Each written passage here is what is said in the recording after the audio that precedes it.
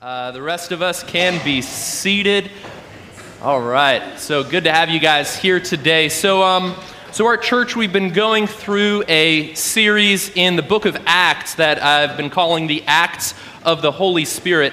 Even though that what's written down by Luke, who's this doctor, he's this historian, and he's documenting all of these events as he hears from eyewitnesses or as he himself observes. And we see that the early church, they're going out and doing all of these things, but they're not doing it alone or under their own strength, that they're empowered by the Holy Spirit, the Spirit of God, or as we'll see today, even referred to as the Spirit of Jesus, working through them.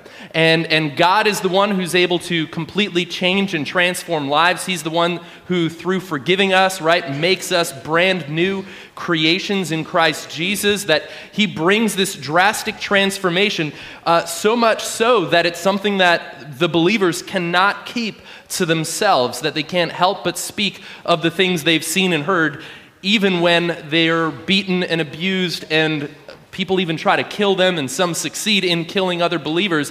They still choose to go forth and speak this good news about Jesus and what he's done and what he came to do and accomplish.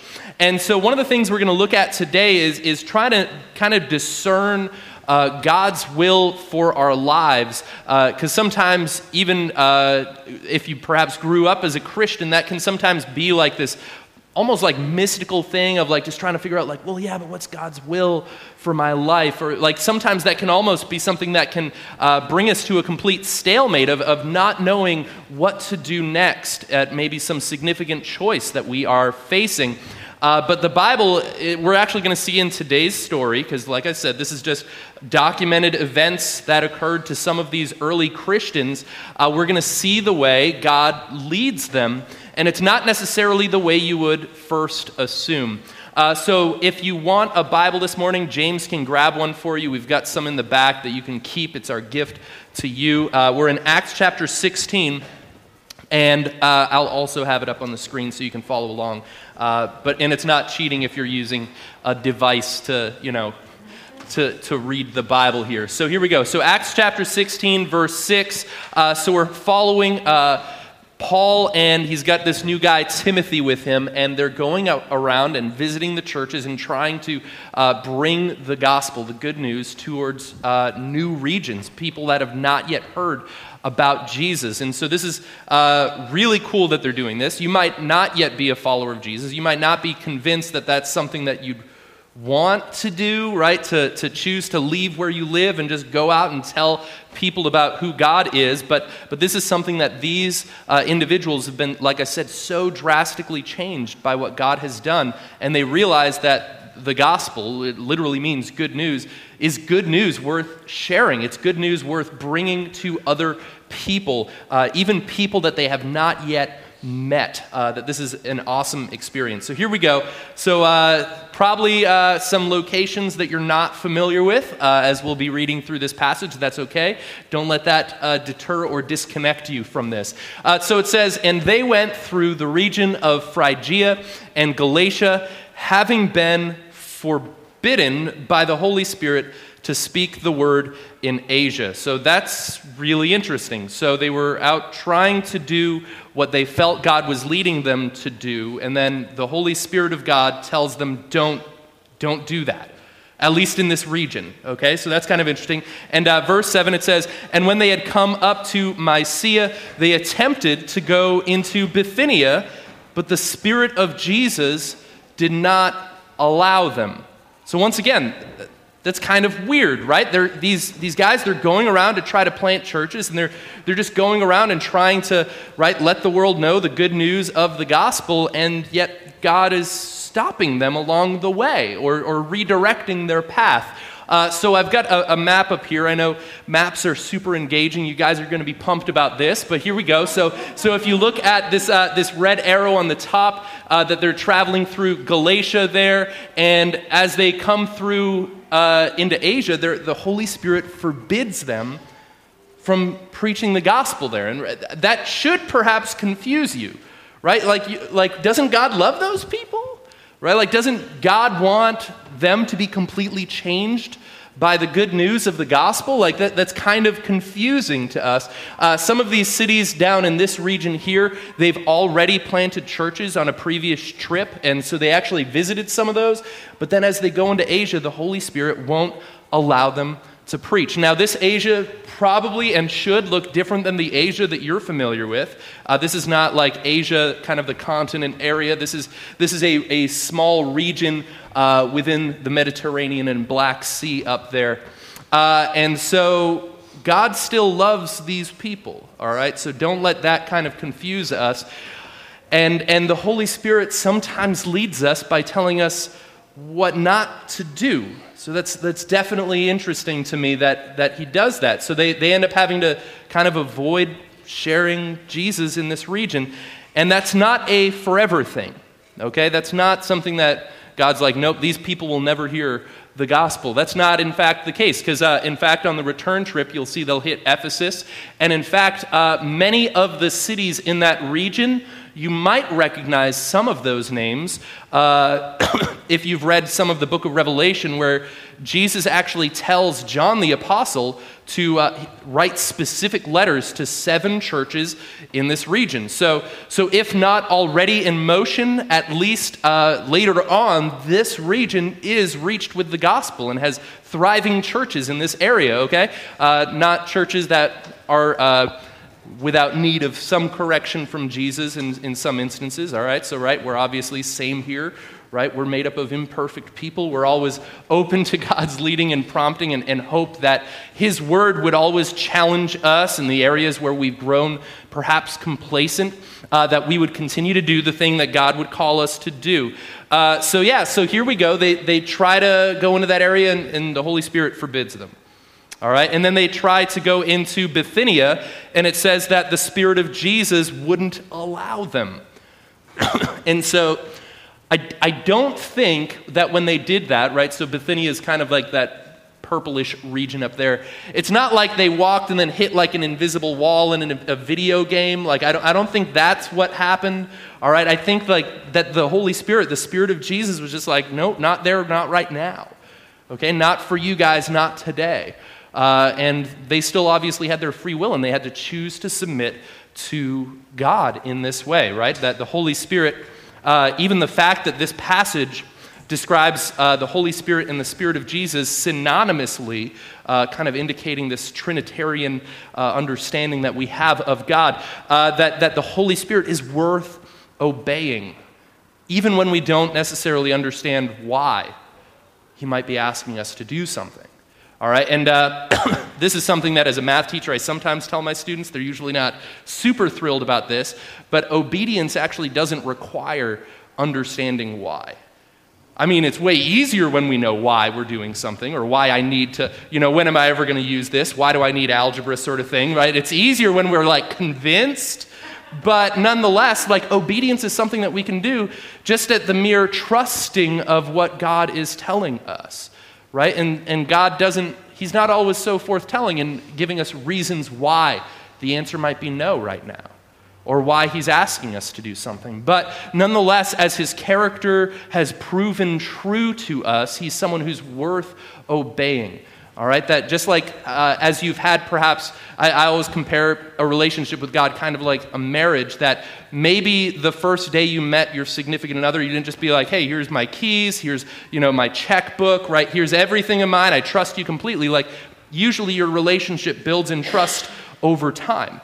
Okay? And similarly with God, that God will prove himself to you over time. It's not a blind faith that he's asking of you. And so if my wife told me, she's like, oh, there's still one more bag of groceries in the car, I'm not going to be like, I think you're lying to me.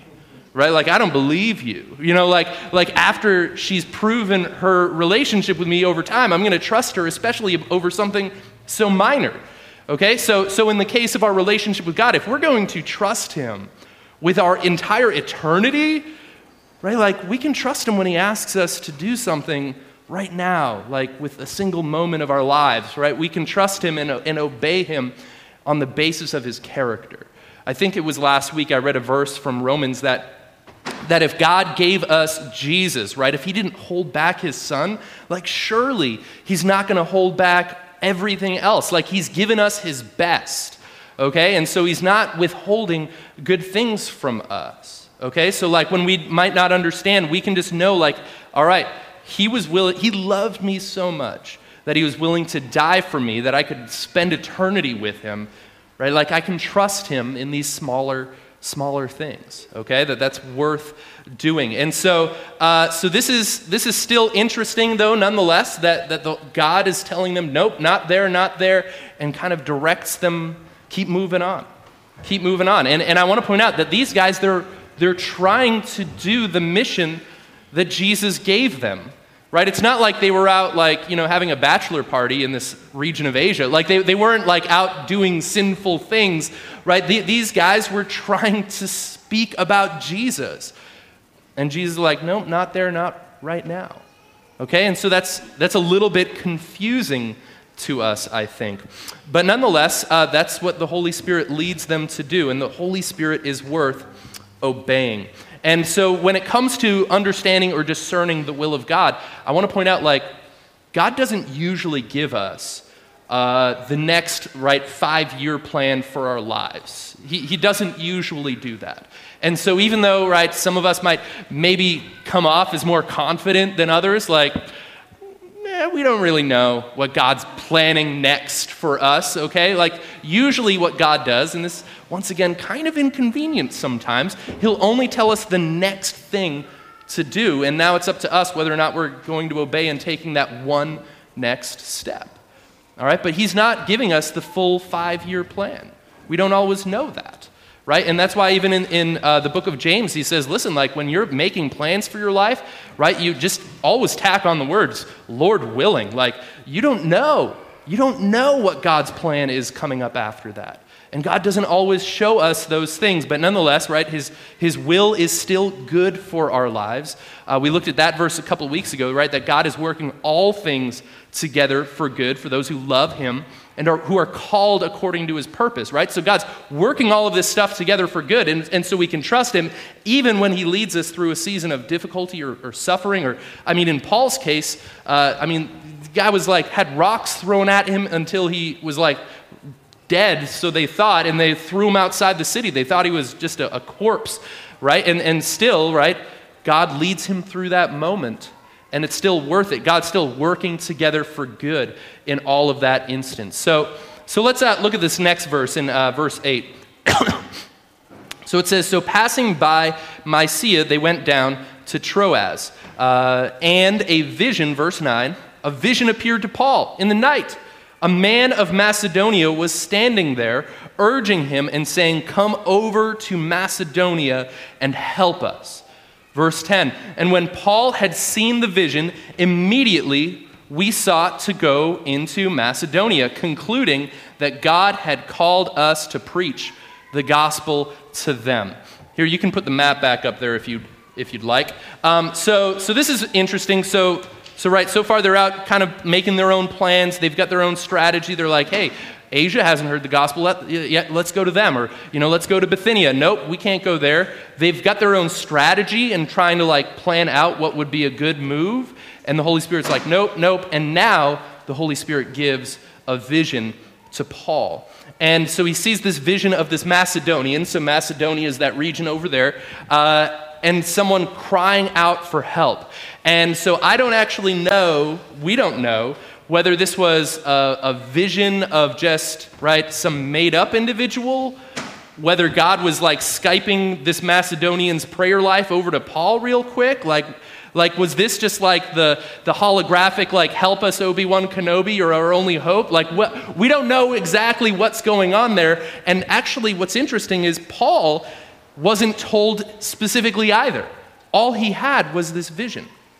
And it says in verse 10, if you jump back, it says that he concluded that God had called them to preach the gospel there.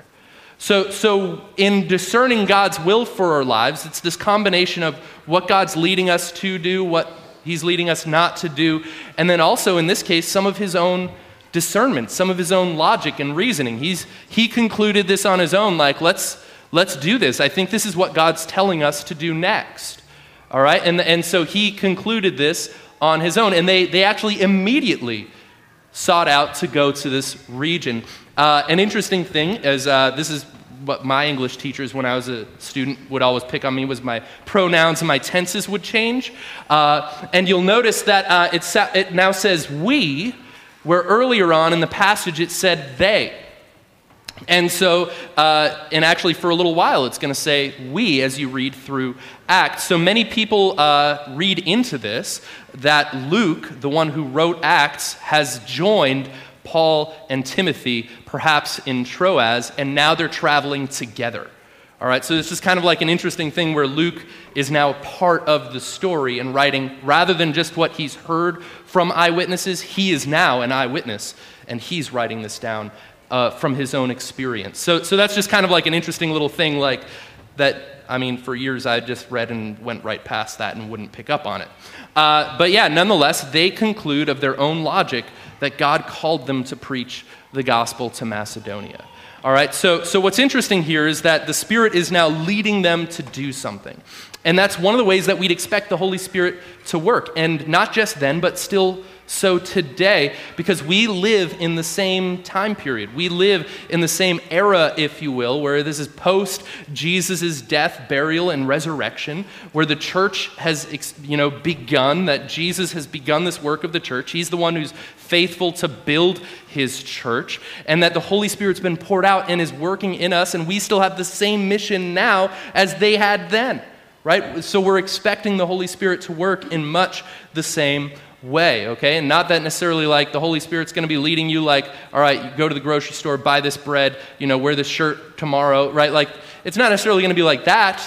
A lot of it still is going to be in combination of us trying to live out and apply God's general instruction because we might not always have his specific instruction for our lives. Like, you're not going to find a Bible verse that says, right, Brian Waddy will move to Wilmington this year, right? Like, that's not in the Bible, right? And even like my own life, I moved to Wilmington to get a math teaching job with my family, right? Like, I didn't know that this was all going to like work out in this direction, but we just make little steps as best we can, obeying God's general word and instruction. And then when he gives us specifics, hopefully, right, we do our best to obey in those moments as well.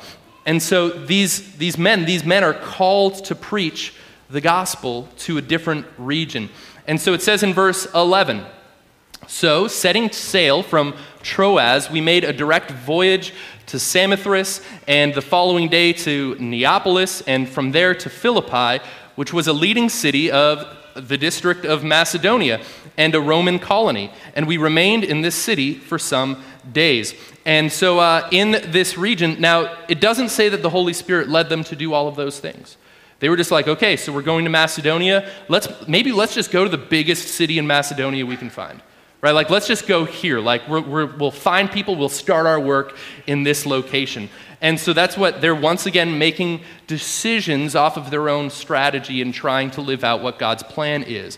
And so verse 13, it says, and on the Sabbath day, we went outside the gate to the riverside where we supposed there was a place of prayer. And we sat down and spoke to the woman who had come together. And so once again, we see God's will being orchestrated through both his leading of the Holy Spirit and their own consideration, their own logic, as well as now their own supposition. They're like, hey, maybe some people meet on the Sabbath by the river. Like, let's go see if they meet there to pray. Like, maybe they were familiar with either Jewish customs in other cities, or maybe they were just familiar that this was just a part of the culture of the city after having been there for part of the week. They're like, I think this is where we might be able to find some people where we can start up a conversation. All right, and so they are already pursuing to share the gospel, and they're making their own plans and strategies in unison with the Holy Spirit leading and guiding them along the way. And that's the same sort of thing that we see in Ephesians 2, where Paul writes that we are saved, that we are God's workmanship in Christ Jesus, and that we simply walk out the good works that God has foreordained us to walk in. We just, like, he's already thought all of this out, and sometimes he gives us some clarity and some signals along the way, right? But when we're living our lives, we're just walking out the plan that God already has for us. That's what he's called us to do. And so here they go. They assume like, hey, let's go talk to these people that have come together. Let's go tell them about Jesus. And so when it comes to the Bible's general instruction and the Holy Spirit's specific instruction, I just want to take a sidebar to Mark 16 real quick. So you can see like they weren't just kind of going out on their own, coming up with their own plan, completely apart from what God has already spoken in his word. Okay, so perhaps you've seen or been familiar with this passage before. It says, Jesus, this is before he ascends, after he's already resurrected. It says, and Jesus said to them, go into all the world and proclaim the gospel to the whole creation. And then in verse 20, what's cool is it summarizes, and they went out and preached everywhere, while the Lord worked with them and confirmed the message by accompanying signs. And so what we see here is the Bible's already given us general instruction. All right, like where's our target? The whole world. Like what is our mission? Like tell them about Jesus. All right, tell them about the salvation that God offers, that he's foretold for thousands of years, that Jesus came, he's fulfilled the law, right, that he is the Messiah that has come and offered salvation and invites all people into relationship with him through repentance. So like we already have this general instruction. So regardless of whether or not the Holy Spirit tells you, all right, I guess I got to go to Macedonia, like, no. Regardless of whether or not you've had that, we do have the general commands of Jesus and the scripture, okay?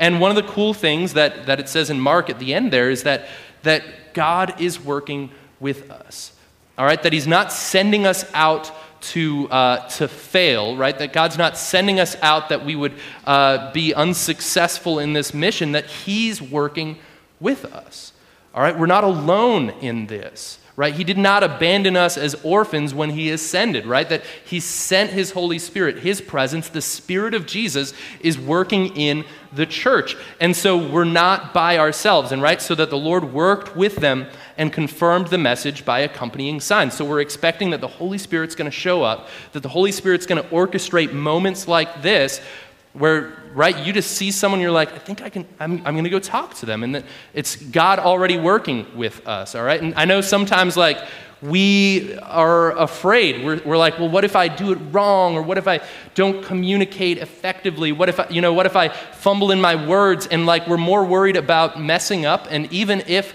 we misspeak, or even if they ask a question and we can't answer it in that moment, that's okay. Right? It's more important that we're taking these steps and then like demonstrating humility when we're like, actually, that is a good question. Let me get back to you, right? Like that we're willing to walk out and try to obey Jesus as he is leading us to. All right? But nonetheless, sometimes God gives us specifics. And it's probably good. I don't know, maybe not, that we don't have specifics all the time, because maybe then it'd be a little scarier for us or more tempting to like be like, I don't know, God, like I was a little bit safer when it was vague and you didn't tell me exactly what I was supposed to do, so then I can kind of hide in that vagueness and it's not looking like disobedience in my heart. Because if God specifically was telling you, go do this, do that, like, my sin would probably be a little bit more exposed as a result. But I mean, fortunately, God's grace is there, and we should admit to him when it's like, God, I don't think I'm doing that well. Like, I don't know if I'm, we can fall into our own complacency or living our own lives, or just so focused on ourselves and us and not be thinking about, right, going into the world and telling people about Jesus.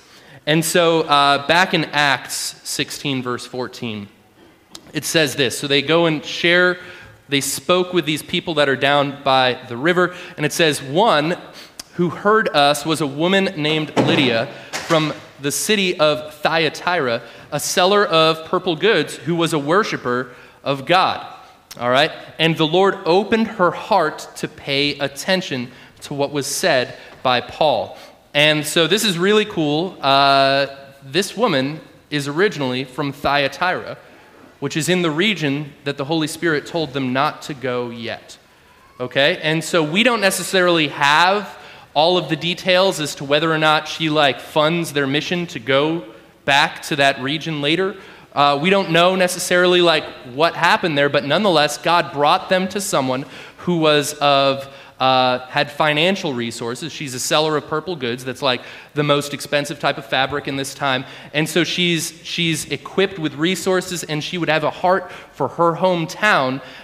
Maybe she even just gave them some insight on the culture of her community, that when they later do travel or send missionaries to that region, that they would have greater insight, right? Be more effective at reaching that place. Or she might be this relational network to connect to that community, that they're actually not going to just, right, hit a wall with every conversation they try to start, but someone's like, Lydia might be able to like, hey, come listen to these guys. These guys know what they're talking about, right? So rather than trying to build like a 5-year relationship with people in Thyatira, Lydia might be able to just like, right, shortcut that real quick. Okay, so this is just this cool moment that the Holy Spirit coordinates. And so in terms of Lydia, it says that she was a worshiper of God, but yet God doesn't just leave her at that point. Okay, so this is kind of interesting. It says that the Lord opened her heart to pay attention to what was being said. Verse 15, and after she was baptized, her and her household as well, it says, she urged us, saying, if you have judged me to be faithful to the Lord, come to my house and stay. And she prevailed upon us, or she persuaded us. Okay, so there's this distinction between the idea of Lydia as a worshiper of God and Lydia now as a follower of Jesus, right? She's baptized. She's made this confession of following and trusting in Jesus, right? And she says, right, if you have judged me to be faithful to the Lord, that she herself makes that distinction, going from the status of being someone who worships God to being someone who, right, obeys the Lord, someone who is following and being faithful to the Lord. And so I want to make this distinction as well. The book of James talks about this, that there are those who believe in God, but the Bible actually says, this is a little bit harsh words here, so prepare yourselves. He says that, right, even the demons believe and tremble. He's making this distinction that, like, if you are merely someone who believes in God's existence, but are not faithful to him, if you're not in relationship with Jesus, if you haven't trusted the means to salvation that God has provided, that there still is this distinction between someone who, like, maybe believes in, right, a creator out there, or you enjoy nature and just like think like maybe I can get close to God somehow that way through these vague attempts. It's different than knowing God through Jesus, who is the image of the invisible God, that God's glory was perfectly revealed in Jesus and his life on the earth, right? That there's this difference between those things. It's a difference between my believing my wife exists and then believing my wife and having a relationship with her. All right? So it's a difference between knowing that someone exists like God and actually knowing him personally. All right? So Lydia herself identifies this difference. And I want to point out that this is significant, so significant that it was worth Paul and Timothy and the rest traveling to Macedonia to make this distinction for Lydia. All right? That God was someone who loved Lydia. Lydia worshiped God, but maybe in some unknown way that she wasn't fully understanding. Okay, but God loved her enough that he's like, listen, I'm going to send people to her that she can know exactly who I am. Right? That she can experience the salvation that I offer. All right, God thought she was worth it. So her pursuits were not in vain. And we've actually seen similar things like this in Acts chapter 10 with the first Greek, the centurion who was saved. What was his name? Cornelius, I think. In which he was someone who would, right, offer alms and prayers and give to the poor and all these different things. And God, right, paid attention to that. It said that even all of his prayers were this memorial to God. But nonetheless, God sends Peter to to share the gospel, to share Jesus with Cornelius. All right, so like our attempts to seek God are then met with hearing about God's finding us, right? God's pursuing and saving us. And so in this moment, right, so she's baptized, she trusts in Jesus, her family trusts in Jesus, and then she persuades them to stay at, right, her house, that she prevailed upon us, that she persuaded them. And so even here we see that God's leading, God's will for Paul and Luke, and I think Barnabas was with the group at this point, God's will for their lives, we've seen a variety of ways in which he's communicated that. Right? We've seen them obeying his general will. We've seen the Spirit telling them not to do something or forbidding them to go somewhere. We've seen a vision being given. We've seen Paul using his own logic and reasoning at that vision to be like, I think this is what God wants us to do. And now they're being persuaded by someone else completely. All right, but this is still part of God's plan for their lives, that just because it wasn't like your idea doesn't necessarily mean that it's a God idea. All right, that this is something where they were like, okay, I guess like we'll use Lydia's house as our home base for ministry and reaching this city. Right, this is where we'll have our Bible studies. This is where we'll be sent out from. Like she probably was like, hey, I want to provide for your guys' needs so you can continue this mission. All right, and so we see such a variety of ways that God works in communicating his will in this instance. All right, so I hope that what this does is at least demystifies the will of God for us, right? That we're not only going to respond when God flat out gives us a voice and a vision from heaven, that we're not only going to be trying to obey God when we have a moment like that. Because God wants us to act long before we have a moment like that. That God wants us to be pursuing opportunities to obey him long before he gives us those types of specific instruction. All right, that this is what God would call us to do. Because I know like otherwise it's easy for us to slip back into just being focused on ourselves, myself included, okay? That right, instead of seeking and looking for opportunities to share Jesus with others. All right, so don't only step out when you've received the vision. All right, seek ways to obey God and his general commands that are in the Bible, right? Sometimes even like people can get this mentality of like, the prophetic gift, like, oh, maybe if someone like tells me, God told me this to tell you, or like I need them to say, God, I wish God would share a word with me one way or another, or would send an angel, or would, right? Like God's given us so much instruction in the Bible already, right? Like that's where you can find so much of God's will for your life. It's like black and white laid out there. It's like flat out just available to us. It's in your hand. It's in your pocket on your cell phone, right? It's available to us. So don't somehow value a specific instruction from God over the general instruction that he's already given us. All right, that he's already made himself known and abundantly clear in his word in so many areas, right, that we should, right, just fall in love with what he's given us already.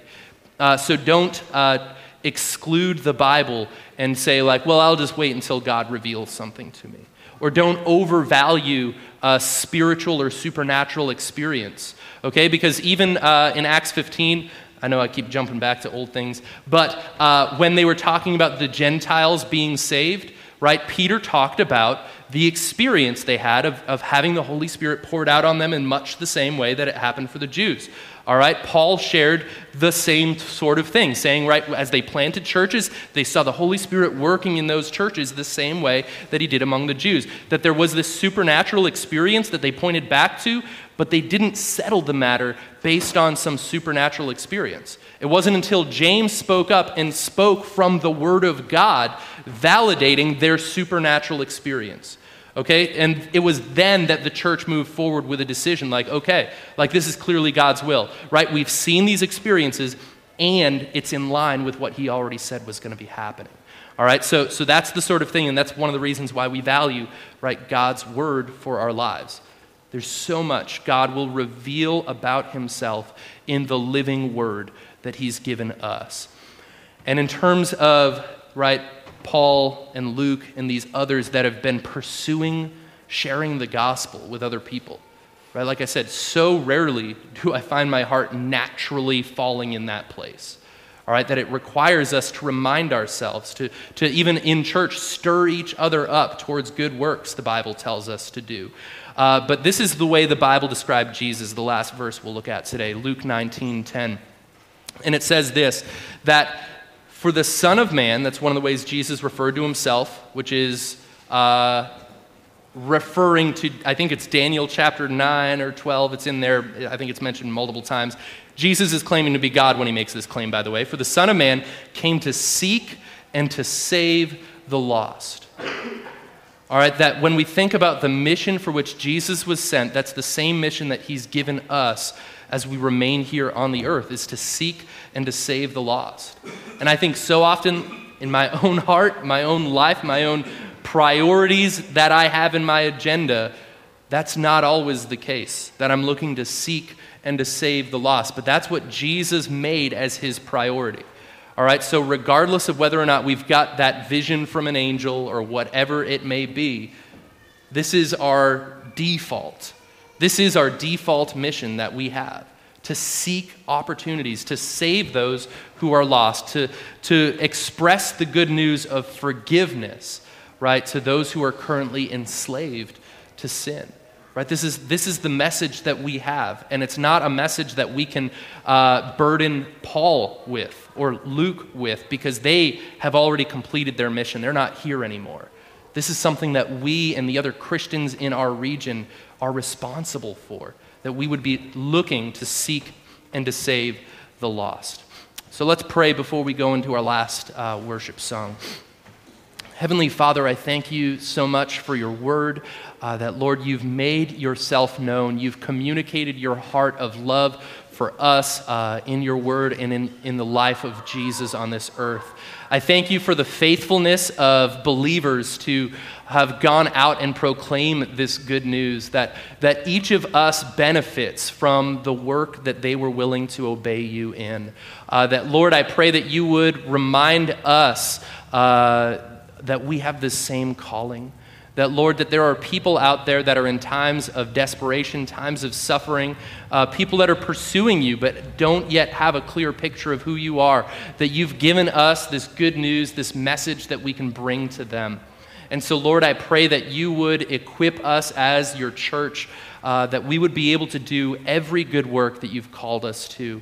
That, Lord, we would not become complacent, that we wouldn't be in a place of stagnation as a result of not maybe getting the specific instructions that, even though we'd crave, Lord God, I pray that you would stir us up, that we would seek to save the lost, that we as your church would bring joy to you as we live out faithful lives unto you, our Lord. And Lord, if your gospel is first being heard by someone in here today, that they've never heard this good news that you offer, I pray that, Holy Spirit, you would open their hearts as only you can, that they would experience joy and salvation this day as they turn from living their lives their own way, as they turn from sin and trust in you for forgiveness and freedom. And we pray this in Jesus' name. Amen.